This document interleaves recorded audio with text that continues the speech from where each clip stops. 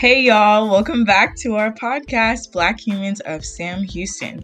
My co-host, Kyra Bell, and myself, Kenya Drake, will be interviewing people on campus getting captivating experiences of the distinguished, talented change makers of African Americans on campus. So stay tuned for more upcoming content, and we'll see you soon.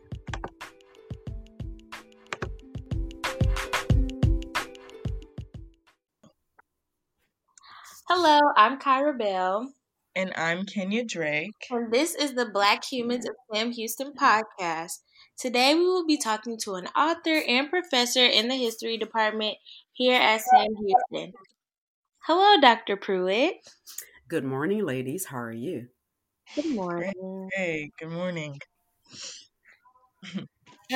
So my first question that I want to ask is, when did you fall in love with African American history? Okay, that's a good question.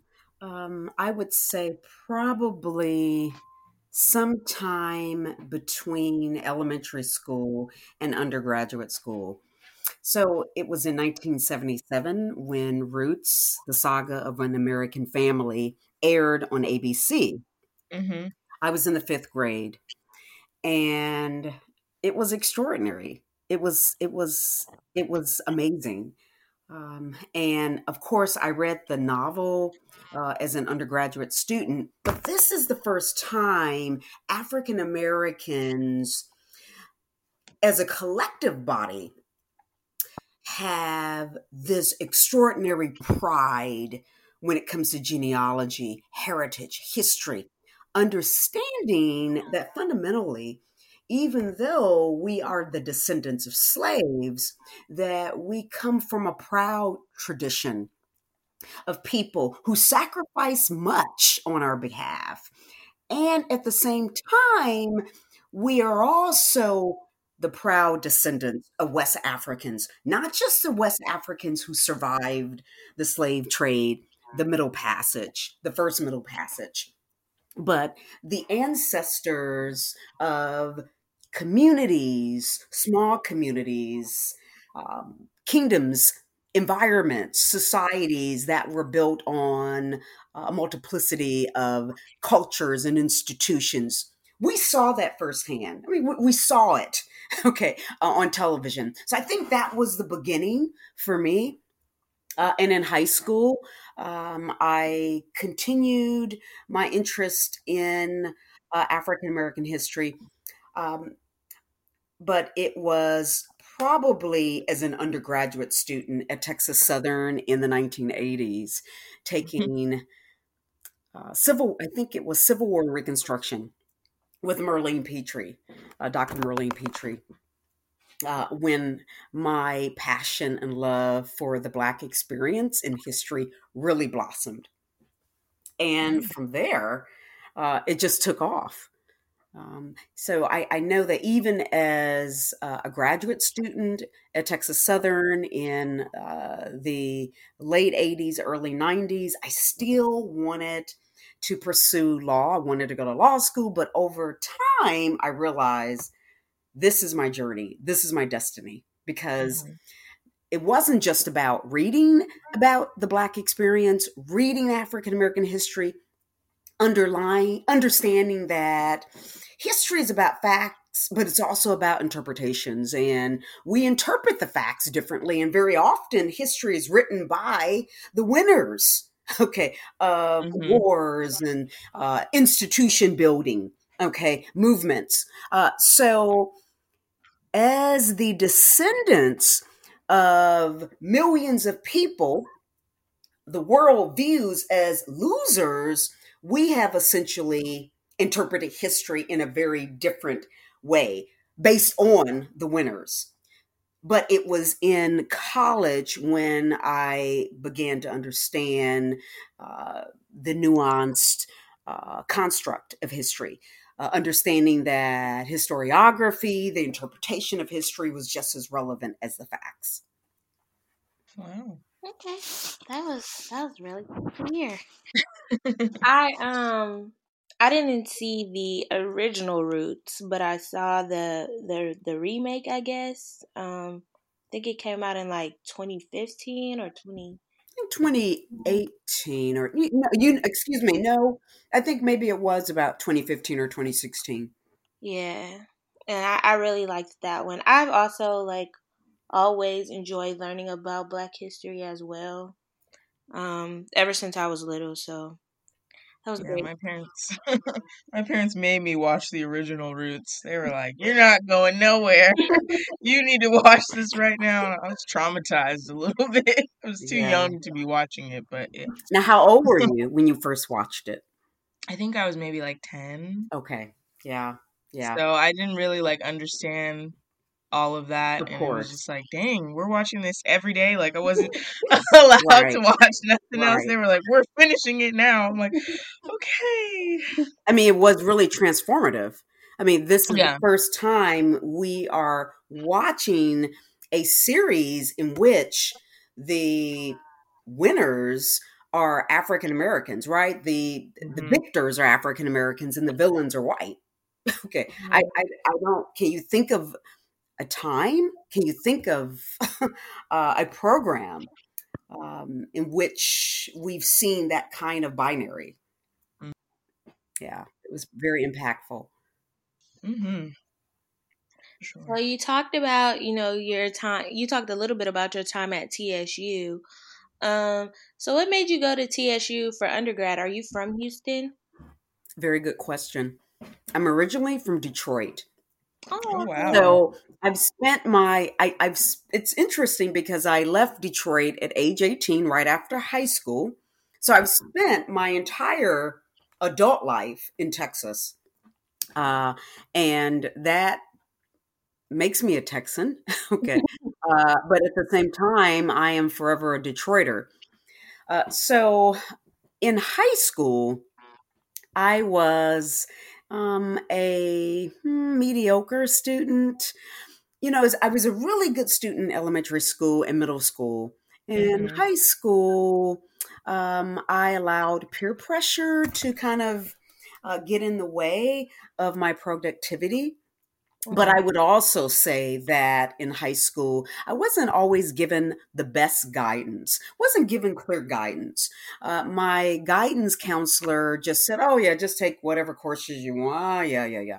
But Hmm. really, I should have been really pushed to take foreign language, literature and arts classes, those humanities classes. I was told take everything. You want to go to college, take everything. So take math and take science. And when I was in elementary school, middle school, I loved math. Even in high school, my favorite math class was geometry. And I was Oh, okay in algebra. I hate that one. I loved geometry. It was phenomenal. But then I took trigonometry. Oh, and it was so confusing. Okay. Pre-calculus. I was completely confused in pre-calculus. Yeah, it's a Okay. little hard. And even when it came to the sciences, I took physics, I took chemistry, biology, but I really should have been geared toward the humanities. I really should have been given a lot more direction and guidance. Coming from a working class family, my mom finished high school. My dad didn't finish high school. He dropped out of high school, entered the Air Force after the death of his mother, my grandmother. So I come from a working class background. My parents, okay, my aunts and uncles, working class. One of my uncles um, did a year of college, eventually earning an associate degree. But the point I'm making, I come from a working class background, so we didn't get the push, the motivation to um, do well in school. And let me step back from that comment. Because we were pushed to Right. do well in school, but we're talking about individuals who didn't understand college. They didn't attend college. My uncle did. Okay. Hmm. My mother's triplet brother, he did. He was an enormous inspiration for me. But at the same time, we talk about first generation students. for a particular reason, because first gen students do not have parents who have completed college, right? And they understand the process of completing college and everything that entails. They understand the structure, okay, of a college career. And maybe you did a year or two of college, but you didn't finish.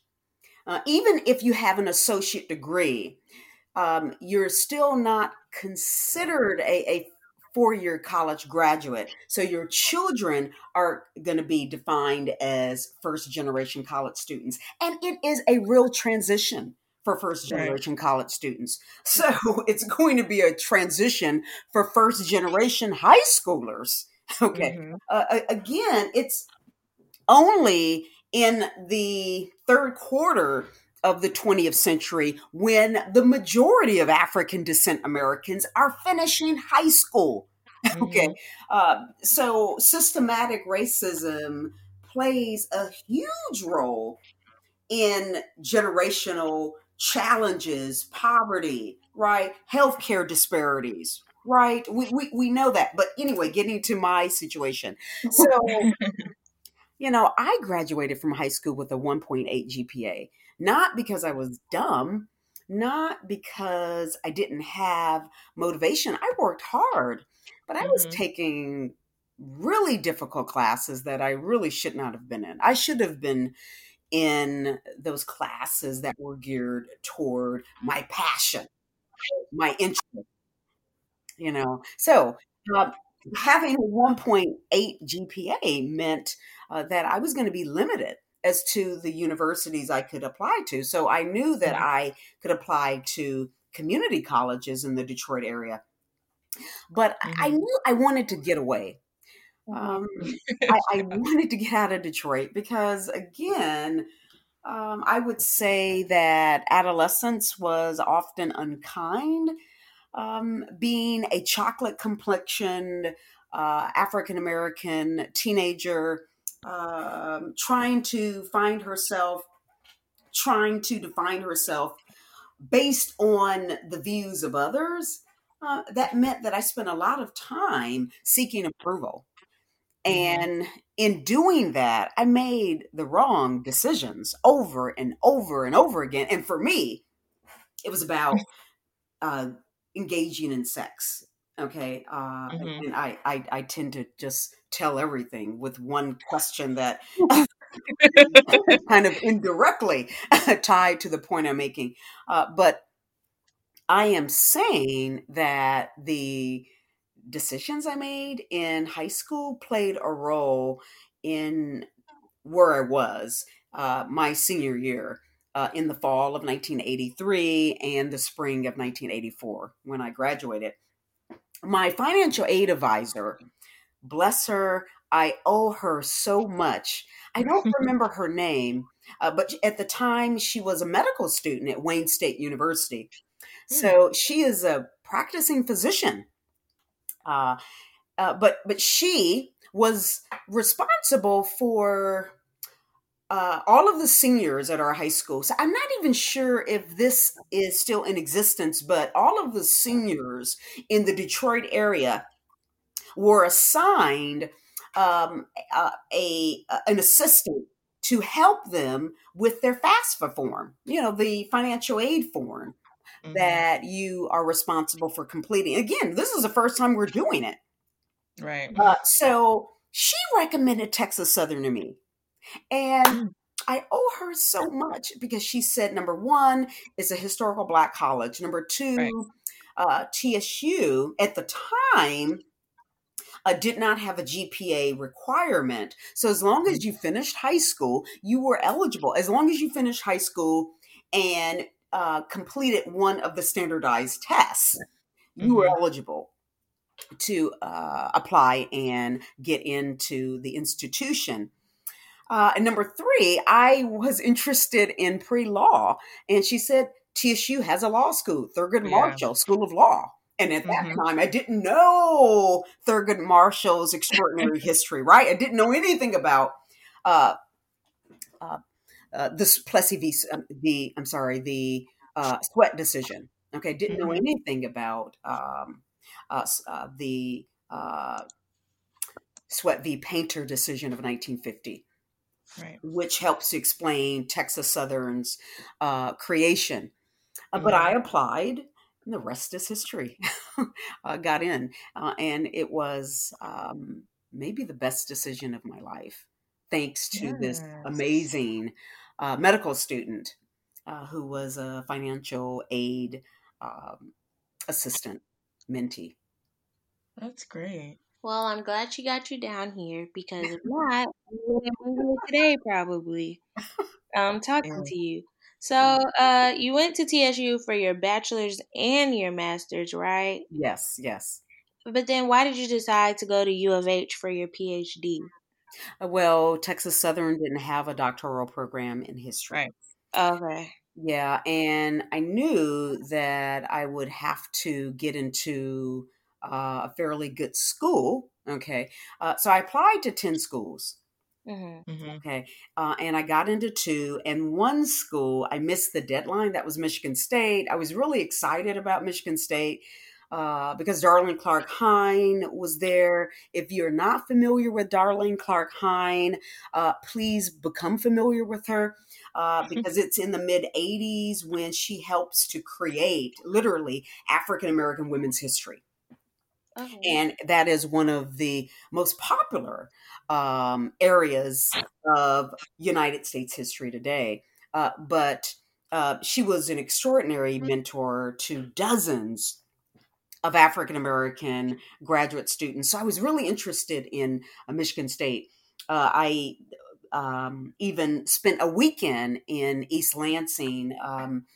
She had a program called Enhance Your Future, where they would bring African Americans from all over the country to tour Michigan State. Okay. And it was wonderful. I was like, wow, fell in love with Michigan State.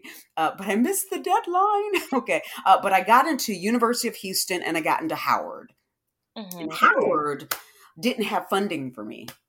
What I appreciate about Howard was the department chair's conversation with me. And the department chair there said, he shared with me that even though your GRE scores were very low, that your grade point average shows extraordinary discipline and zeal. I mean, look at how far you've come, right? So here is a person who entered college with a 1.8 GPA, okay, who entered graduate school at Texas Southern with a 2.8 GPA, okay, who entered a doctoral program with a 3.5 GPA. So this shows a metamorphosis of sorts. Okay. But Howard didn't have funding for me right away. The University of Houston did. And the University of Houston did not accept me immediately either. Okay. It was kind of a battle there. Because of my low GPA and also my poor writing skills. At that time, I was a mediocre writer. I would say a poor to mediocre writer. So those scholars and educators who oppose affirmative action, their argument is it's not fair to bring in unqualified or underprepared applicants when there are prepared applicants who are white. This is unfair. How do you balance that? Okay, how do you balance that? Okay, so I certainly was underprepared. Okay, and two members of the graduate committee, Joe Pratt and Marty Malosi, I owe them enormous gratitude as well. I wouldn't be here if it weren't for Marty Malosi, Joe Pratt, particularly Joe Pratt, because he recruited me. He recruited me once I got my undergraduate degree, but he also came back and recruited me once I applied for PhD programs and made the argument that here we have these pretty strong Texas Southern University grad students And we understand that there is a cultural bias to these standardized tests. So if you haven't been exposed to um, various kinds of logistics, right? What does that mean? That means your logic skills are going to be very poor. If your reading comprehension skills are lower than most white Americans, because for whatever reason, you have not read to the degree of others. So a lot of it, again, goes back to environmental constraints and challenges. Okay. It also goes back to structural inequity. Okay. It is going to be very difficult. It is going to be a challenge to compete with individuals who are articulate, individuals who are creative, who have extraordinary writing skills, right? Reading comprehension skills, who are certainly prepared. And praise God, now in the 21st century, we have young people like yourself who have um, the preparedness, right? So the Mm-hmm. challenges that I faced as a working class student, more and more African descent Americans don't have those challenges. Okay. Right. I mean, that's just a reality. Praise God. Yeah, I definitely think it was also the time period as well because my parents they also went to college in the 80s around that time and they were saying how they chose to go to white schools because, the black schools at the time people were kind of trying to throw shade on them and not Mhm. like making them seem as they were like credible universities. And they were saying how it was still difficult to, come from black schools, through primary school to college and it was kind of post segregation obviously but Mhm. they were saying no matter what they would do like they just felt like they were underqualified, the professors were like racist and it didn't matter what Right. they were doing, they were just grading them like unnecessarily harder than everyone else. What schools did your parents attend? They went to UT Arlington, not Austin, Hmm. which is close to Fort Worth area. Hmm. But I mean, they were just saying in the 80s it was just different. And Hmm. so they kind of regret like not going to a HBCU because I went to one. I went to Prairie View. I know you're the rival Wonderful. school to me. So we Cool. don't really like people from you TSU, Oh boy. but yeah, so they definitely wanted to make sure that I was gonna be able to get that because they wish they would have gone because they know so many people that went and they're doing incredible. Not that my parents aren't doing incredible as Hmm. well, but I'm Hmm. just saying they would have loved to have experienced that as well. Right, but again, there are reasons for why these inequities exist. I mean, it is Hmm. extraordinary. I mean, most people don't even understand Prairie View's history. People don't understand Right. Southern's history. Prairie View is the second public university created Hmm. in Texas. State Right. of Texas, um, in certainly in 1876 in the Constitution, essentially made promises indicating that Prairie View would be a first class institution. Yeah. It would have the same amenities that A&M had. And they were tripping about it. They purposely waited a long time to acknowledge our school, I guess. But they're a lot better at it now. Of course, when we visit up there and stuff, they're like, "Oh, you guys are a sister school." Oh, But the campus is beautiful. yeah. But The campus it's is okay. beautiful. But again, your question was why did I decide to attend the University of Houston? That's why I Mm. decided to attend the University of Houston. But also, based on my research, there were scholars there who did Black urban history, and I was really motivated also to study African American history with those individuals. Mm. Okay. Yeah. Well, you talked about like how you didn't think of yourself as like a good student, but you obviously were phenomenal because you ended up being the first Black woman to receive a PhD from U of H. Am I correct? In history. In history. Okay. In history, yes. Well, that's still an awesome accomplishment. How do you feel to have made that milestone? Well, it's kind of bittersweet because there were African American women in the program with me. Mm-hmm. My dear friend, oh gosh, I'm getting where I'm sometimes forgetting names. Mm-hmm. Um, oh gosh, It's okay. but one of my dear friends who's now deceased, she died of colon cancer. Marquita Anderson was in the program with me. She died of colon cancer in the late 90s or early 2000s. Mm. Um, my friend, I'm thinking of my dear friend Gretchen. Oh, I'm thinking of her married name, but Gretchen teaches today at Houston Community College, and my dear friend Gretchen uh, has a PhD in educational leadership. Mm. Uh, Okay. my dear friend Angela Holder is um, a professor at she's a professor at Houston Community College as well, and she finished at U of H. She also went to LSU, Mm. and my dear friend is an archivist at the Buffalo Soldiers Museum. So the point I'm making is that sure, I finished the program, but it's important to know that there were many of us who were in the program. I mean, I think there were a cohort of maybe 10 of us who finished.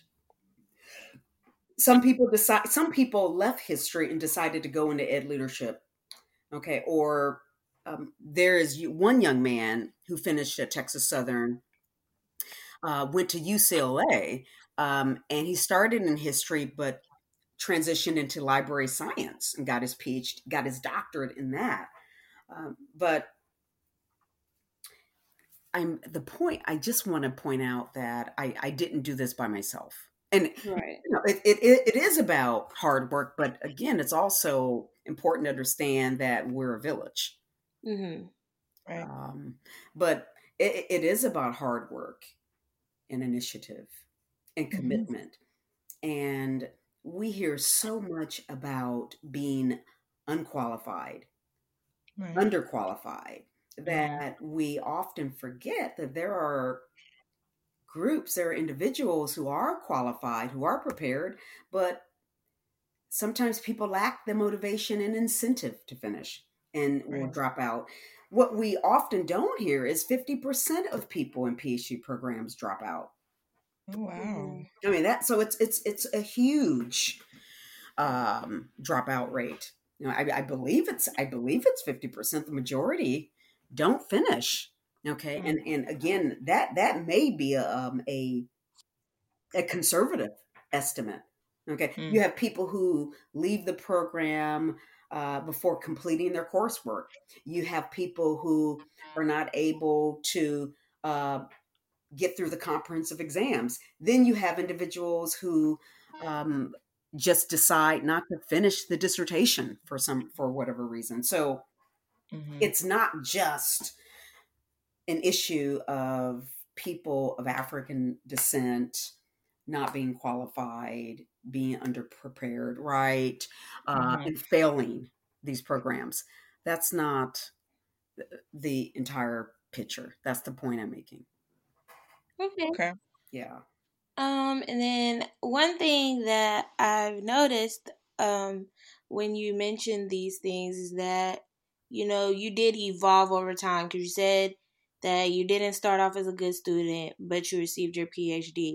And then you said you weren't mature in writing, but you also became an author. So obviously you just keep evolving over time. What inspired you to become an author? And if you can, tell us about the books you've written. Okay, so I've only written one book. Okay. I'm working on an anthology now, and at some point, I plan on working on a second monograph. But the centerpiece for the PhD program, for the doctoral program period, is going to be the dissertation. So I studied under Linda Reed's supervision. She was my dissertation advisor. And my dissertation looked at the Great Migration to Houston. So, one of the motivations behind the story that ultimately became a monograph was my grandparents. So, my grandparents were part of the Great Migration. So, that's the uh, the large migration, okay, the southern to north, southern to west exodus out of the South uh, in the 20th century. Okay, usually the time period is between World War One and the Black Power movement. Okay, or World War One and the end of the Civil Rights movement. But the reality is that we're talking about a rural to urban migration, one in which the majority of African Americans leave rural communities and they move to urban centers within the South.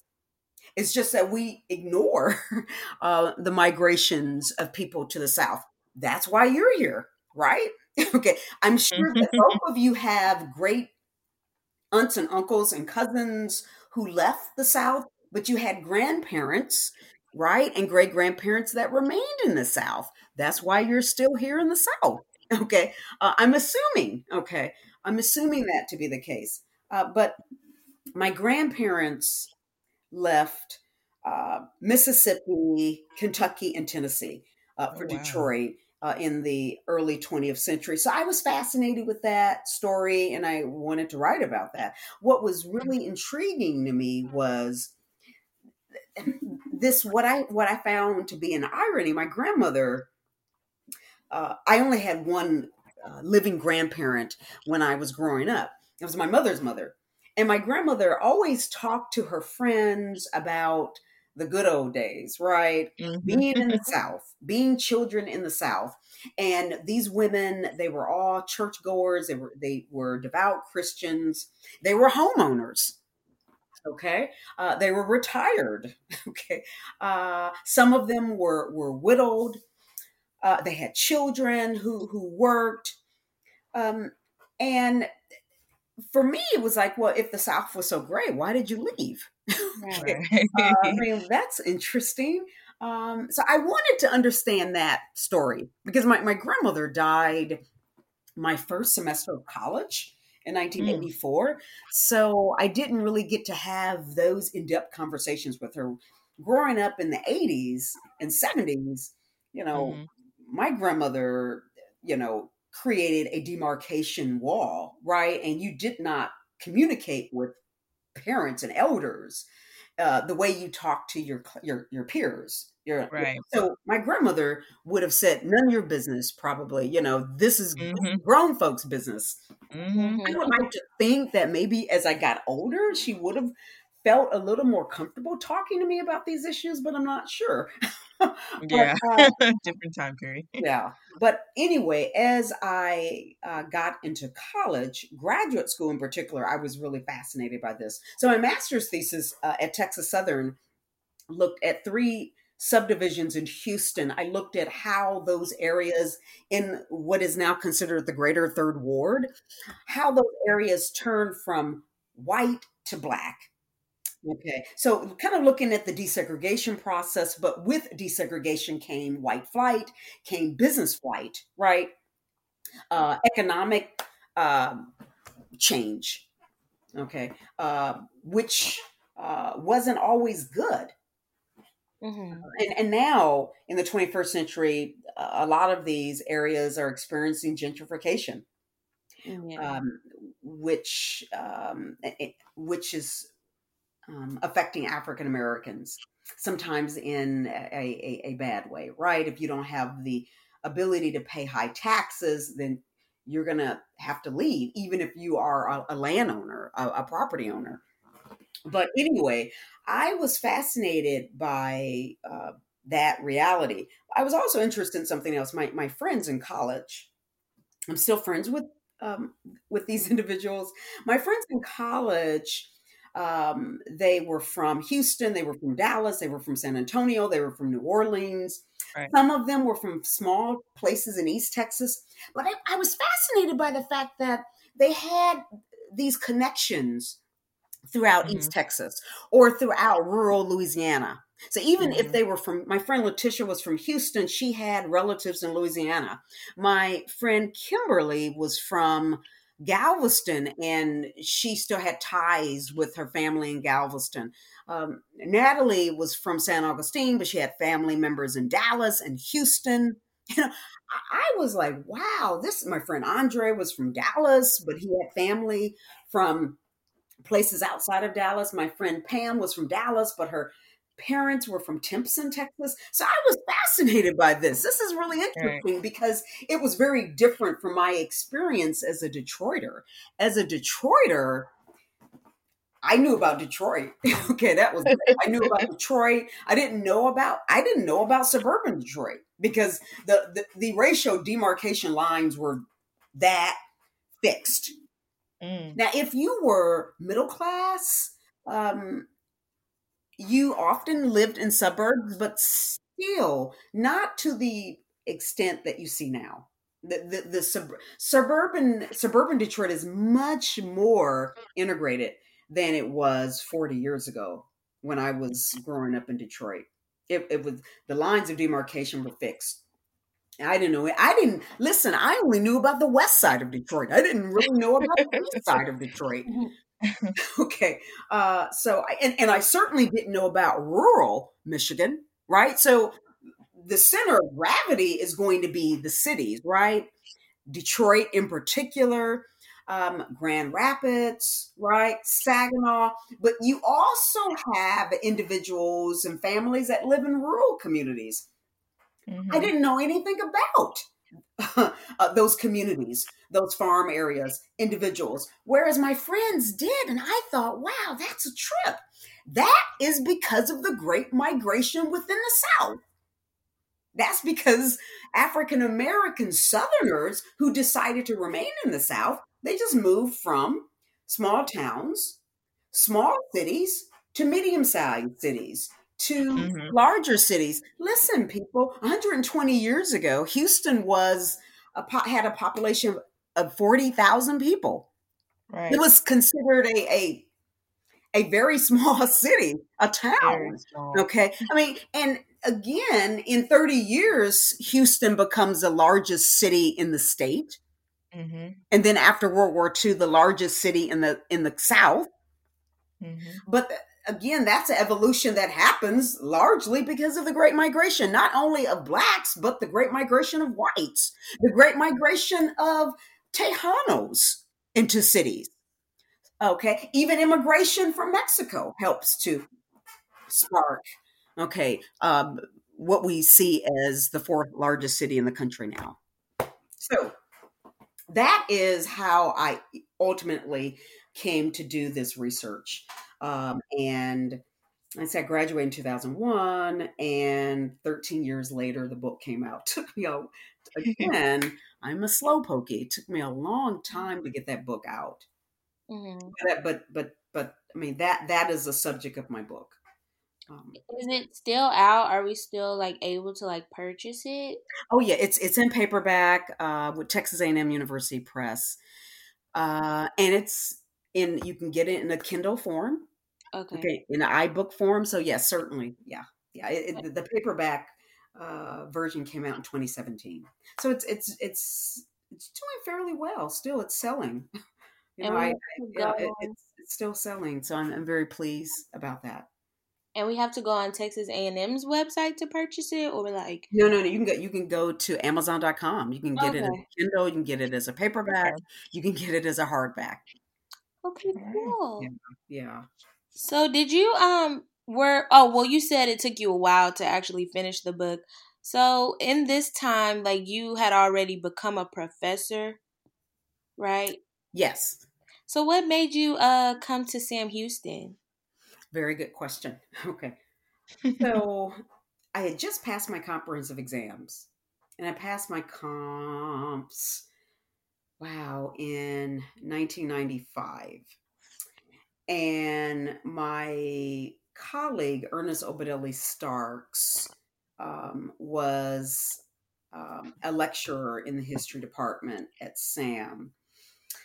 And I believe he started out as an assistant coach. I mean, Ernest was a high school teacher, and he was also a basketball coach because he played basketball in college and high school.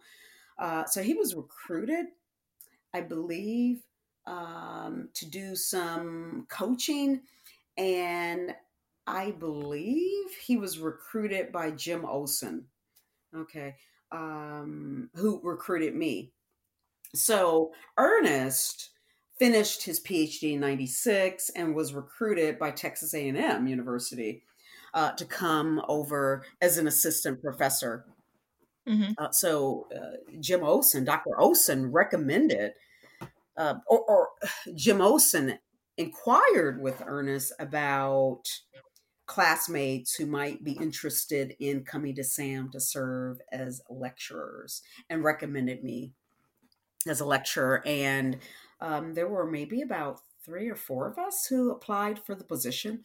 Now, unlike most positions, although, let me back up a little bit. So I came in as a lecturer, and this is in the 1990s.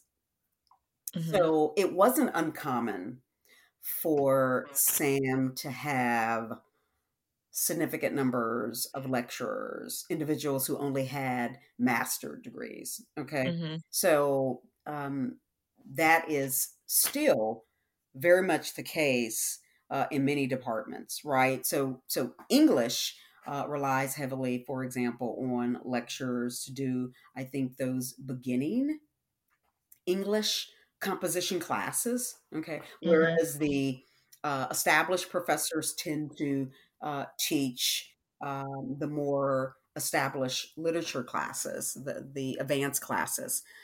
So that wasn't really uncommon.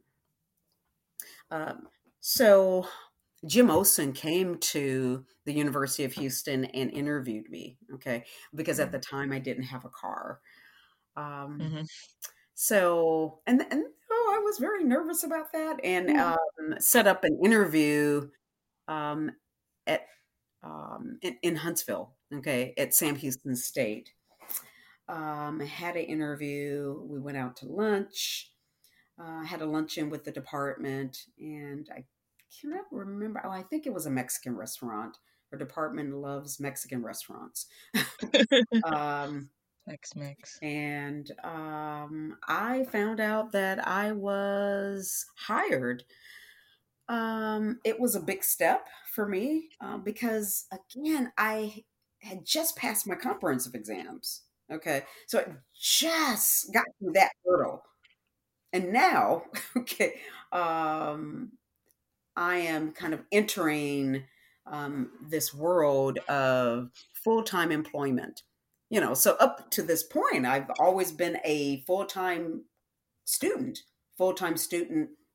as an undergraduate. Very different now. I mean, now a good number of students are full-time students, part-time employees, full-time students, full-time employees, or part-time students, full-time employees.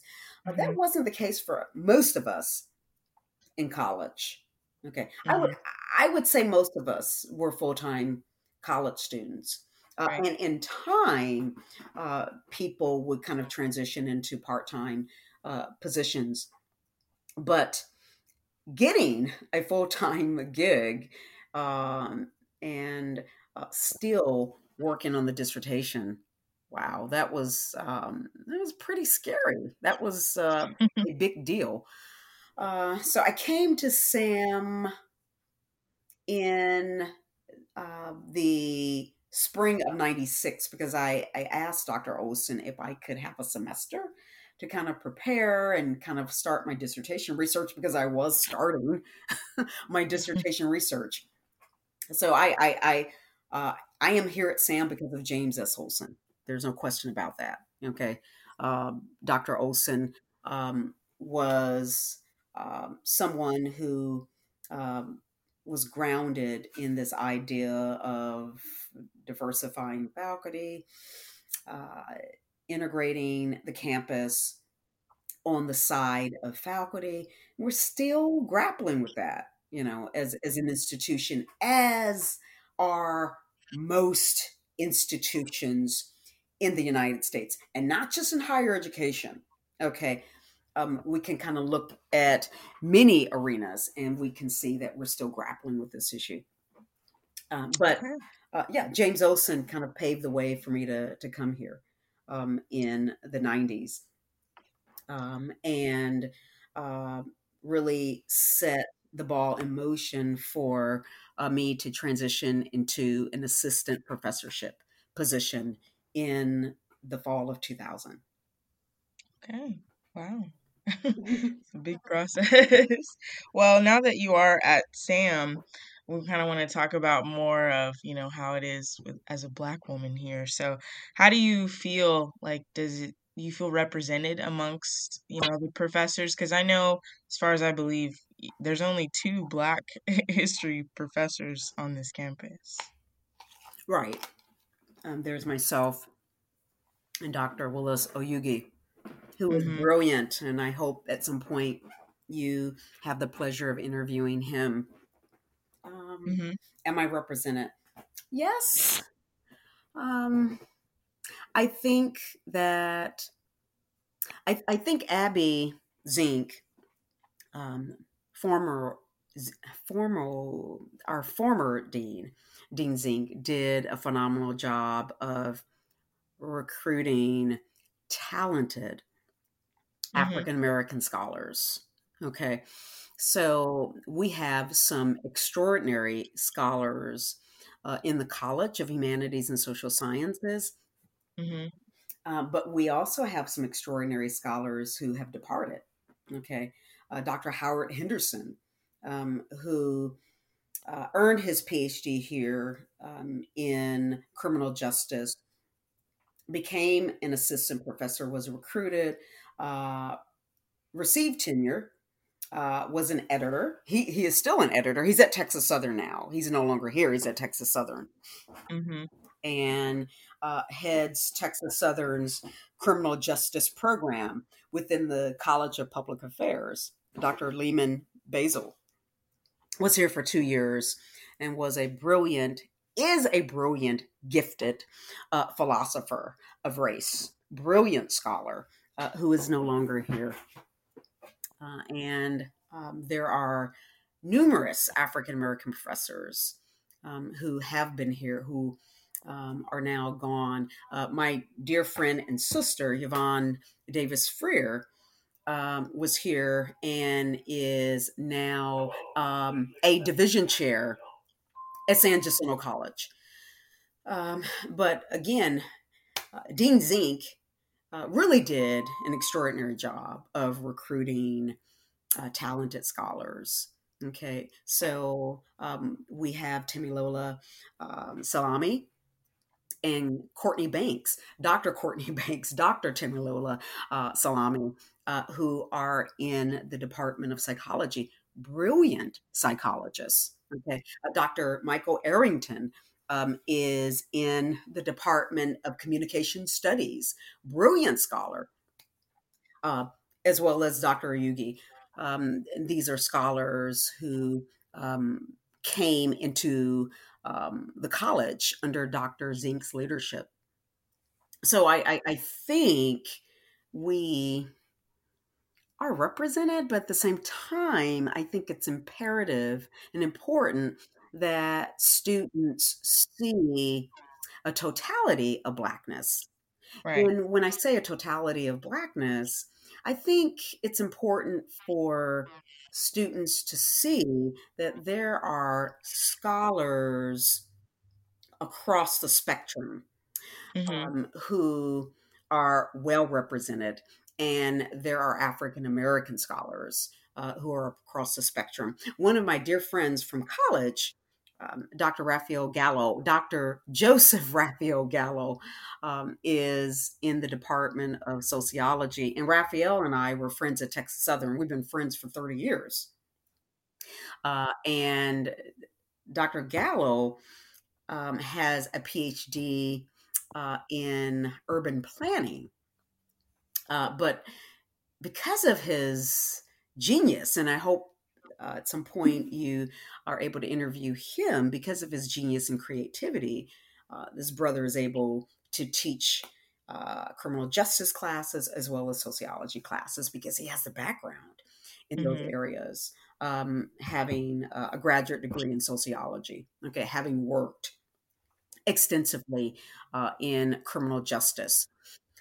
But it's really important that we provide the resources and tools to ensure that we have professors of color at Right. this institution. And Sam is the diversity here is extraordinary. Mm-hmm. 25% of the professors in the College of Sciences are professors of color. Okay, primarily Asian. I mean, but that Right. speaks of the diversity that is here, that certainly can expand, and there is no greater confirmation of that diversity and how it has strengthened the campus is to look at students. Okay. Diversity among students is extraordinary. Okay. I think students of color are 45%. Mm-hmm. Okay. Of the student body. Let's say maybe different formula or saying the formula another way. I'm sorry, my phone Uh-oh. does. I'm sorry. But students of color are maybe 45% of the student body. I mean, Black students are 18%, Hispanic students are 25. Actually, Hispanic students are 26% Mm-hmm. of the student body now. Okay, so we're touching on 50%. International students are 5% of the student body. So that representation is there. Okay, and that's you. Dr. Dean Hendrickson has done a phenomenal job of recruiting talented students of color in the graduate program. There's no question about it. Okay, I think Mm-hmm. when I first came to Sam, I want to say Black students were maybe 3% of all graduate students, and now students of color are at least 25%. Maybe, actually, I think more. I think Black students might be 17 to 20% alone. So there's extraordinary diversity, okay, here on this campus. Okay. And it is important. I think among staff members, I think Blacks are maybe 10% Mm-hmm. of the body of staffers that are here. And I think for faculty, I think it might be 3% maybe. And that might be including lecturers as well as um, established assistant professors, associates, and full professors. Mm-hmm. Okay. Interesting, interesting. So, want to talk a little bit more about like discrimination on campus. I know, especially with what's going on, with the past election, and I mean, this is a smaller white town where Sam is at, anyways. So, did you ever like face any discrimination on campus, maybe within faculty or students or anything like that? Well, I mean, this is a good question, and the anthology I am working on focuses on the experiences of African American women historians in Texas. And these are going to be autobiographical sketches in which people will talk honestly and openly about their experiences, the totality of their experiences. So, of course, yes, you experience what you perceive to be racism. Now, Mm-hmm. the irony is that here is the reality of this. I don't want this binary. this racial binary that we Mm-hmm. live with, that white Americans may not see their actions as being racist, Right. whereas you may see the actions of others toward you as racist. Okay. Mm-hmm. Many would consider your um, passion for speaking out, for talking about race in the classroom, for integrating your personal experiences in the classroom, and not necessarily personal experiences pertaining to the racial binary, but just personal experiences, period. They may see that as inappropriate, or talking about race constantly when you're talking about United States history. Mm-hmm. A lot of people will see that as reverse racism. Okay. Mm, And so we live in this period of binaries. Mm-hmm. So the examples I give for uh, racism, I think also sexism plays a role in these issues, as well as Yeah. class. Coming Mm-hmm. from a working class background, I know that I am going to have anxieties and insecurities that individuals who might be fourth generation college graduate may not experience. Okay. Mm-hmm. Whereas, on the other hand, because I am comfortable in my skin talking about my issues, my life stories, Mm-hmm. grappling with these issues, and speaking honestly about insecurities I still grapple with, speaking honestly and openly about anxieties, Mm-hmm. racism, my perceptions of race, my perceptions of class. And we live in a society that oftentimes likes to sugarcoat Right. everything, and we want to put on the persona of unity and brotherly love and sisterly love, when underneath the surface are real tensions and real problems. Underneath the surface, uh, there's real trepidation about these ideas. So, certainly, you're going to grapple with these issues. I remember, I can give you a couple of examples. I remember when I first moved to Huntsville, when I first started teaching, I think this was in the spring of 96. Our department was actually located for a period of time in dorms, and these dorms are gone. Oh. You've never seen these dorms. So where the atrium is, there were dorms. And I think at one point, maybe these were dorms for graduate students. Um, again, that history is before my arrival here. But I think we were in Frail. But one time I locked myself out of my office. So I left my key in the office. So I'm trying to think. I don't know if the main office was open. I often stayed overnight. Or I often stayed uh, on campus late. Okay, Mm-hmm. working. I can't remember if this was a Saturday. I don't know, but I contacted the police and indicated that I left my key Mm-hmm. unlocked out of my office.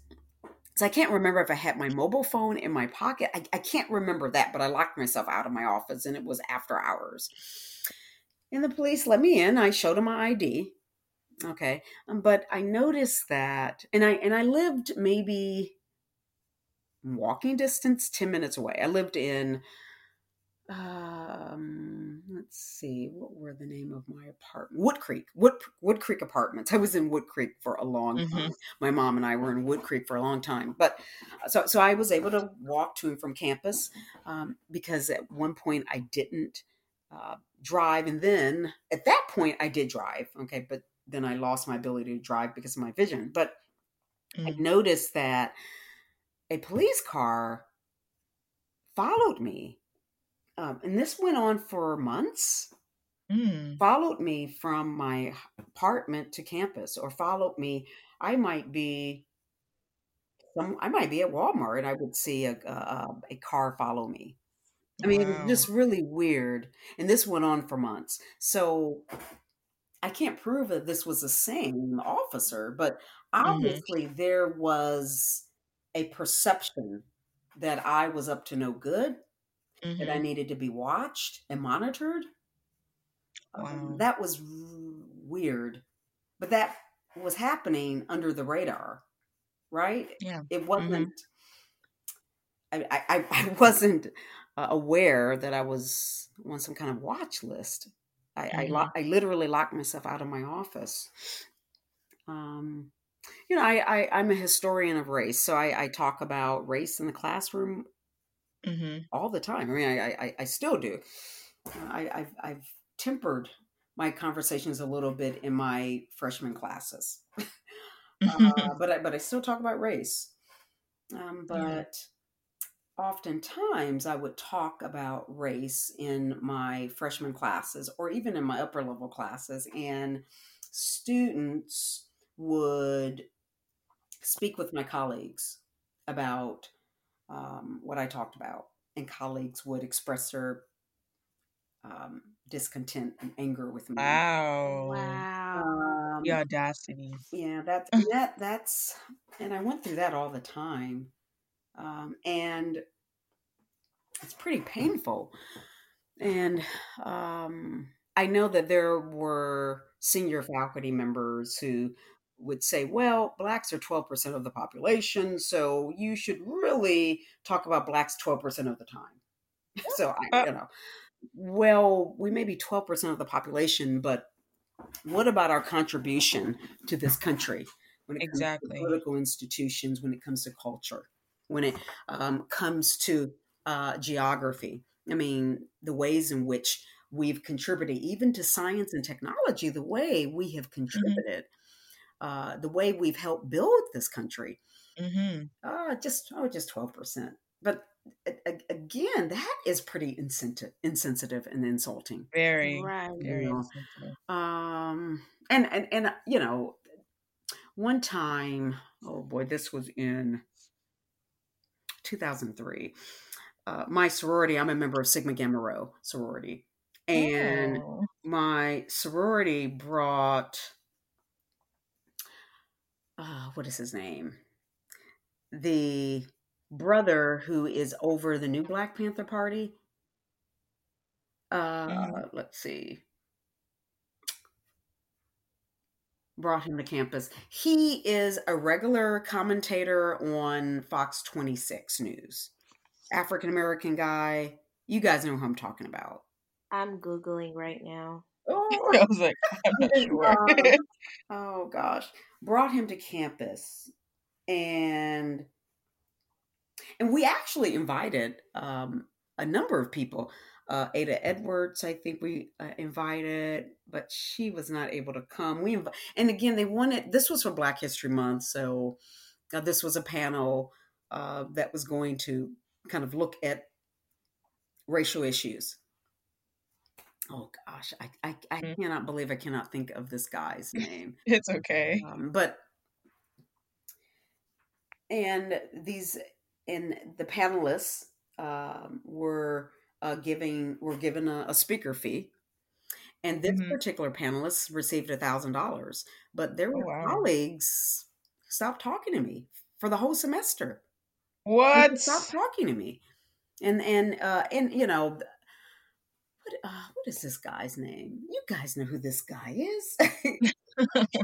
Uh, he's a commentator on, you know, uh, Fox 26 has this commentary in which individuals from varying political persuasions talk about a particular topic.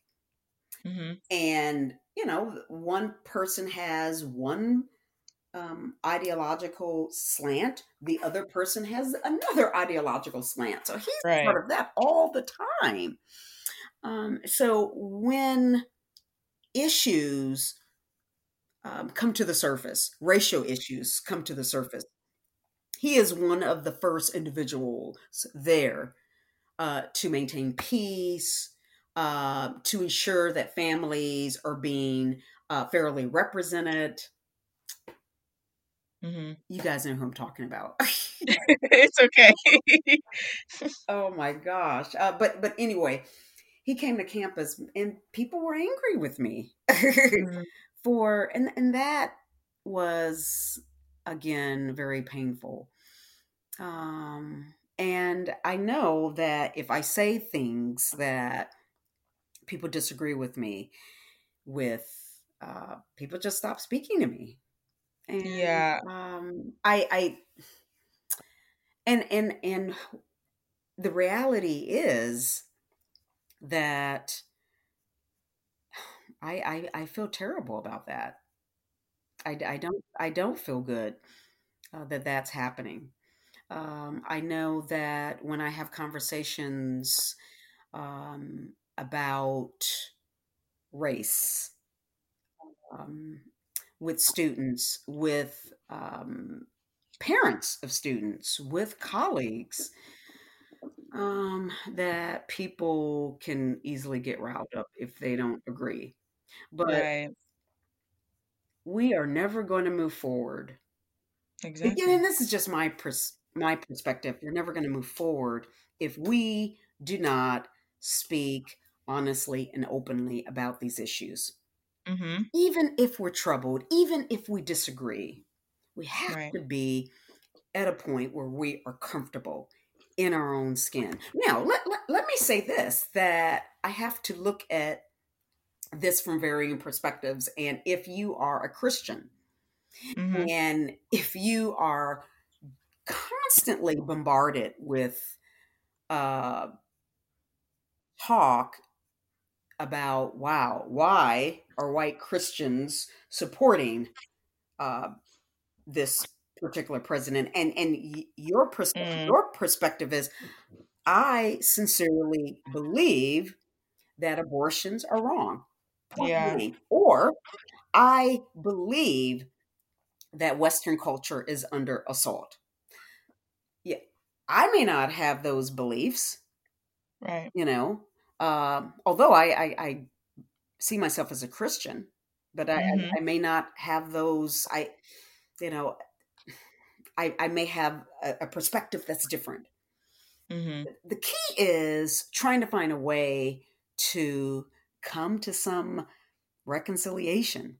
And again, if you feel that over and over and over and over again, you are hearing all of this on the other side, and you feel you try to make strides, you try to extend yourself, and still okay, people continue to talk about white racism, they continue to talk about structural inequities. Well, part of the reason for why that's happening is these individuals find themselves faced with that. So here's another part of the puzzle. And again, I can speak openly about this. So Mm-hmm. talking about being a woman of color from a working class background, often feeling insecure, feeling enormous anxiety, feeling inferior, because again, you've been told this over and over and over and over and over again. You are going to believe this. You have to work extra hard to remind yourself that you're not inferior, even Right. though you're playing catch up. So Mm-hmm. if you want to know why is it that you were able to write a book, why is it that you were able to finish graduate school? Because you work hard. What does that mean? That means that you have to put everything else to the side. You have to concentrate on your work. That means you have to teach yourself how to write. That means that even if your professors are going to tell you, Bernadette, you should already know how to write. If you can't write, that's not my problem. You have to get an editor. And that Mm-hmm. means that your colleague may decide, your senior colleague may decide, okay, let me edit your work. Okay. Again, I'm talking about James Olson. Or you are, again, from this working class background, and when you are in the presence of your white colleagues whose degrees come from Ivy League institutions, right? From elite British institutions, from the major flagship institutions in the United States. And you know that these individuals are brilliant because of the work they produce, right? But they are reminded of their talents. And even if people grapple with insecurities, and they do, all of us have insecurities, that we know that this racial binary has kind of created an institutionalized structure that places African descent peoples at the bottom. Okay. And I can speak from experience. You have to constantly remind yourself that Please you are unlock not, your device for this. you are not, I'm sorry. Oh God. It's okay. You are not inferior. That you Right. you have to work harder. You have to work harder than other people. That means sometimes you are up all night grading. You are slow at getting your research and writing done because you spend so much time editing your students' work. You do that because you didn't get that as a student. Okay. And you want to show your students that it is going to take initiative and hard work. But with hard work, with determination, with zeal, with commitment, you can overcome these obstacles, but it is going to have to rely on hard work and initiative. Yeah. Okay. But that means the bad side of that is you're going to be slow at getting your scholarship done. Okay. So you're getting your scholarship done, but not as quickly as, others. But it also means that you're playing catch up. And that means that you may be playing catch up for the rest of your life. But guess what? That in this world, God gives you the abilities to work hard and make those inroads. And again, I've been doing this over and over and over again. So for me, it's about mentoring and ensuring that I can pass the baton to someone else. And if I can share my experiences with others, your generation, that means that you won't have to grapple with some of the same challenges I've endured. Right.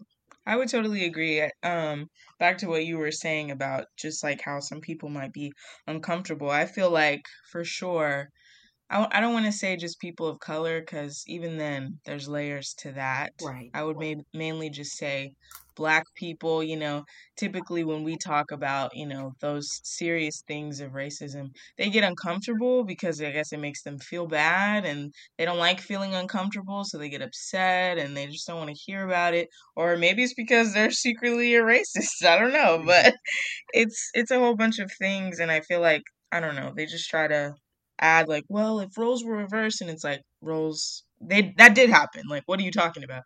But it's just crazy to me that people it's insane. But I'm happy that, you have been able to overcome all of that, because it's inspiring to see, despite the odds and everything else, because there is still racism going on. I know some people try to act like, no, it's not happening just because they don't see it, but it's like, no, it is, and it may be as subtle, but it's still happening. You can see it in the neighborhoods, you can see it just everywhere, even in the school system. So it's just Right. Right. Naeem Akbar is a psychologist, a University of Michigan trained psychologist. In the late 60s, early 70s, he came up with the subfield of African American psychology. And he makes the argument in his works that the last bastion of structural racism that Blacks have to overcome is really internal structures, internalized racism, internalized hate, that it is psychological slavery that inhibits our progress. So it's about responding to the various aspects of injustice. And the responses vary. Some people just give up. Right. Some people retreat. Some people will internalize the negativity Some people like myself, I've been known to to internalize the negativity. Oh my gosh, what's wrong with me? I can't speak well. I Mm-hmm. cannot articulate myself. No wonder my colleagues see me as Right. incompetent or stupid. But the reality is, the next day I get back up and I continue to fight. I continue Mm-hmm. to work, and I work hard, and I've produced good scholarship. Right. Okay. Right. Regardless of the negativity, and the negativity is going to be around us. Mm-hmm. Yeah. Forever. Forever. Well, we could talk about this forever. Honestly, we could go on and on and on, but we're gonna go ahead and wrap it into this one last question. So what advice would you give Black students that, attend PWIs? And what advice do you have for those same students that might want to pursue their doctorates and, become a professor or whatever direction they're trying to go into? That's a good question. I would say it's about working hard. Mm-hmm. And one thing I recognize at SAM among young people is that sometimes people don't want to do their very best, because Mm-hmm. that means that you are going to have to put in more time Right. in your work. That means that you just don't spend, okay, well, I've allotted an hour to this and an hour to that. No, that means you Right. might have to put in 2 hours. Wait a minute, I've got this party. That means you're going to have to miss the party. Wait a minute. Mm-hmm. We've got a pledge meeting. You've got to miss that. So Yeah. there is a myriad of factors that I think get in the way and inhibit our ability to uh, really do well. It's Mm-hmm. interesting because Black women on our campus at one point, we were actually number one when it came to, I believe, when it came to retention. And Mm-hmm. I think now 65 to 70% of Sam Houston State students graduate. Okay.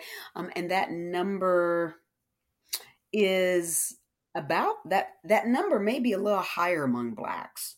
I think it may be about maybe 60. I haven't looked at the data in a while, but so let's say maybe about 60%.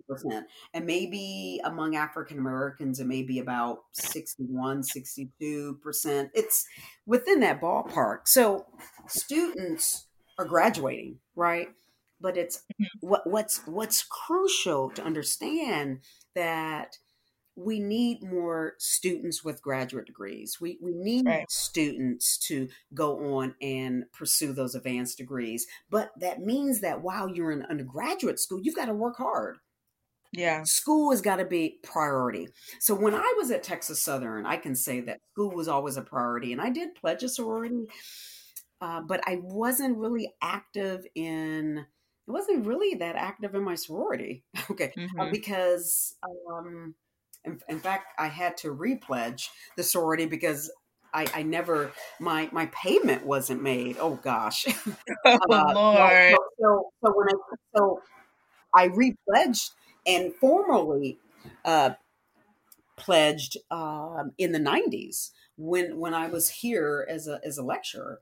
But Mm-hmm. the point I'm making, I wasn't really involved in NAACP, and I mean I was always a full time student, and many would say that's a cop out because we need students to be involved in these organizations, right? We need to ensure that the work of the NACP continues, the work of the National Urban League continues, right? The work of Black Lives Matter continues. We understand that.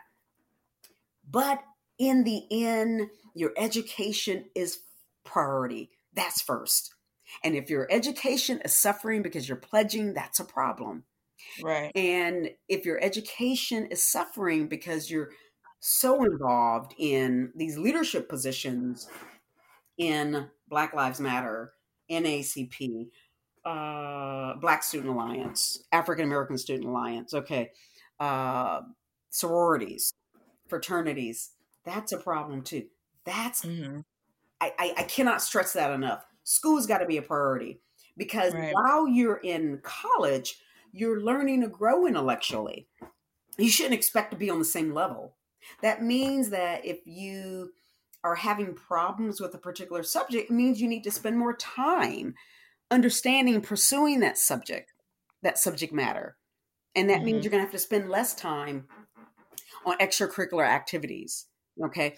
And I guarantee you, I know this from experience. When you put in the work, when you put in the muscle, okay, eventually you begin to understand what's happening. Your intellect grows. Okay. You become empowered intellectually. And not only Mm-hmm. intellectually, spiritually. You become Right. empowered. So I would say that school's got to be priority over everything else, and then everything will fall in line. I know that sounds kind of corny. No, it's true. It's true though. Uh, Definitely true. and you got to and if you want to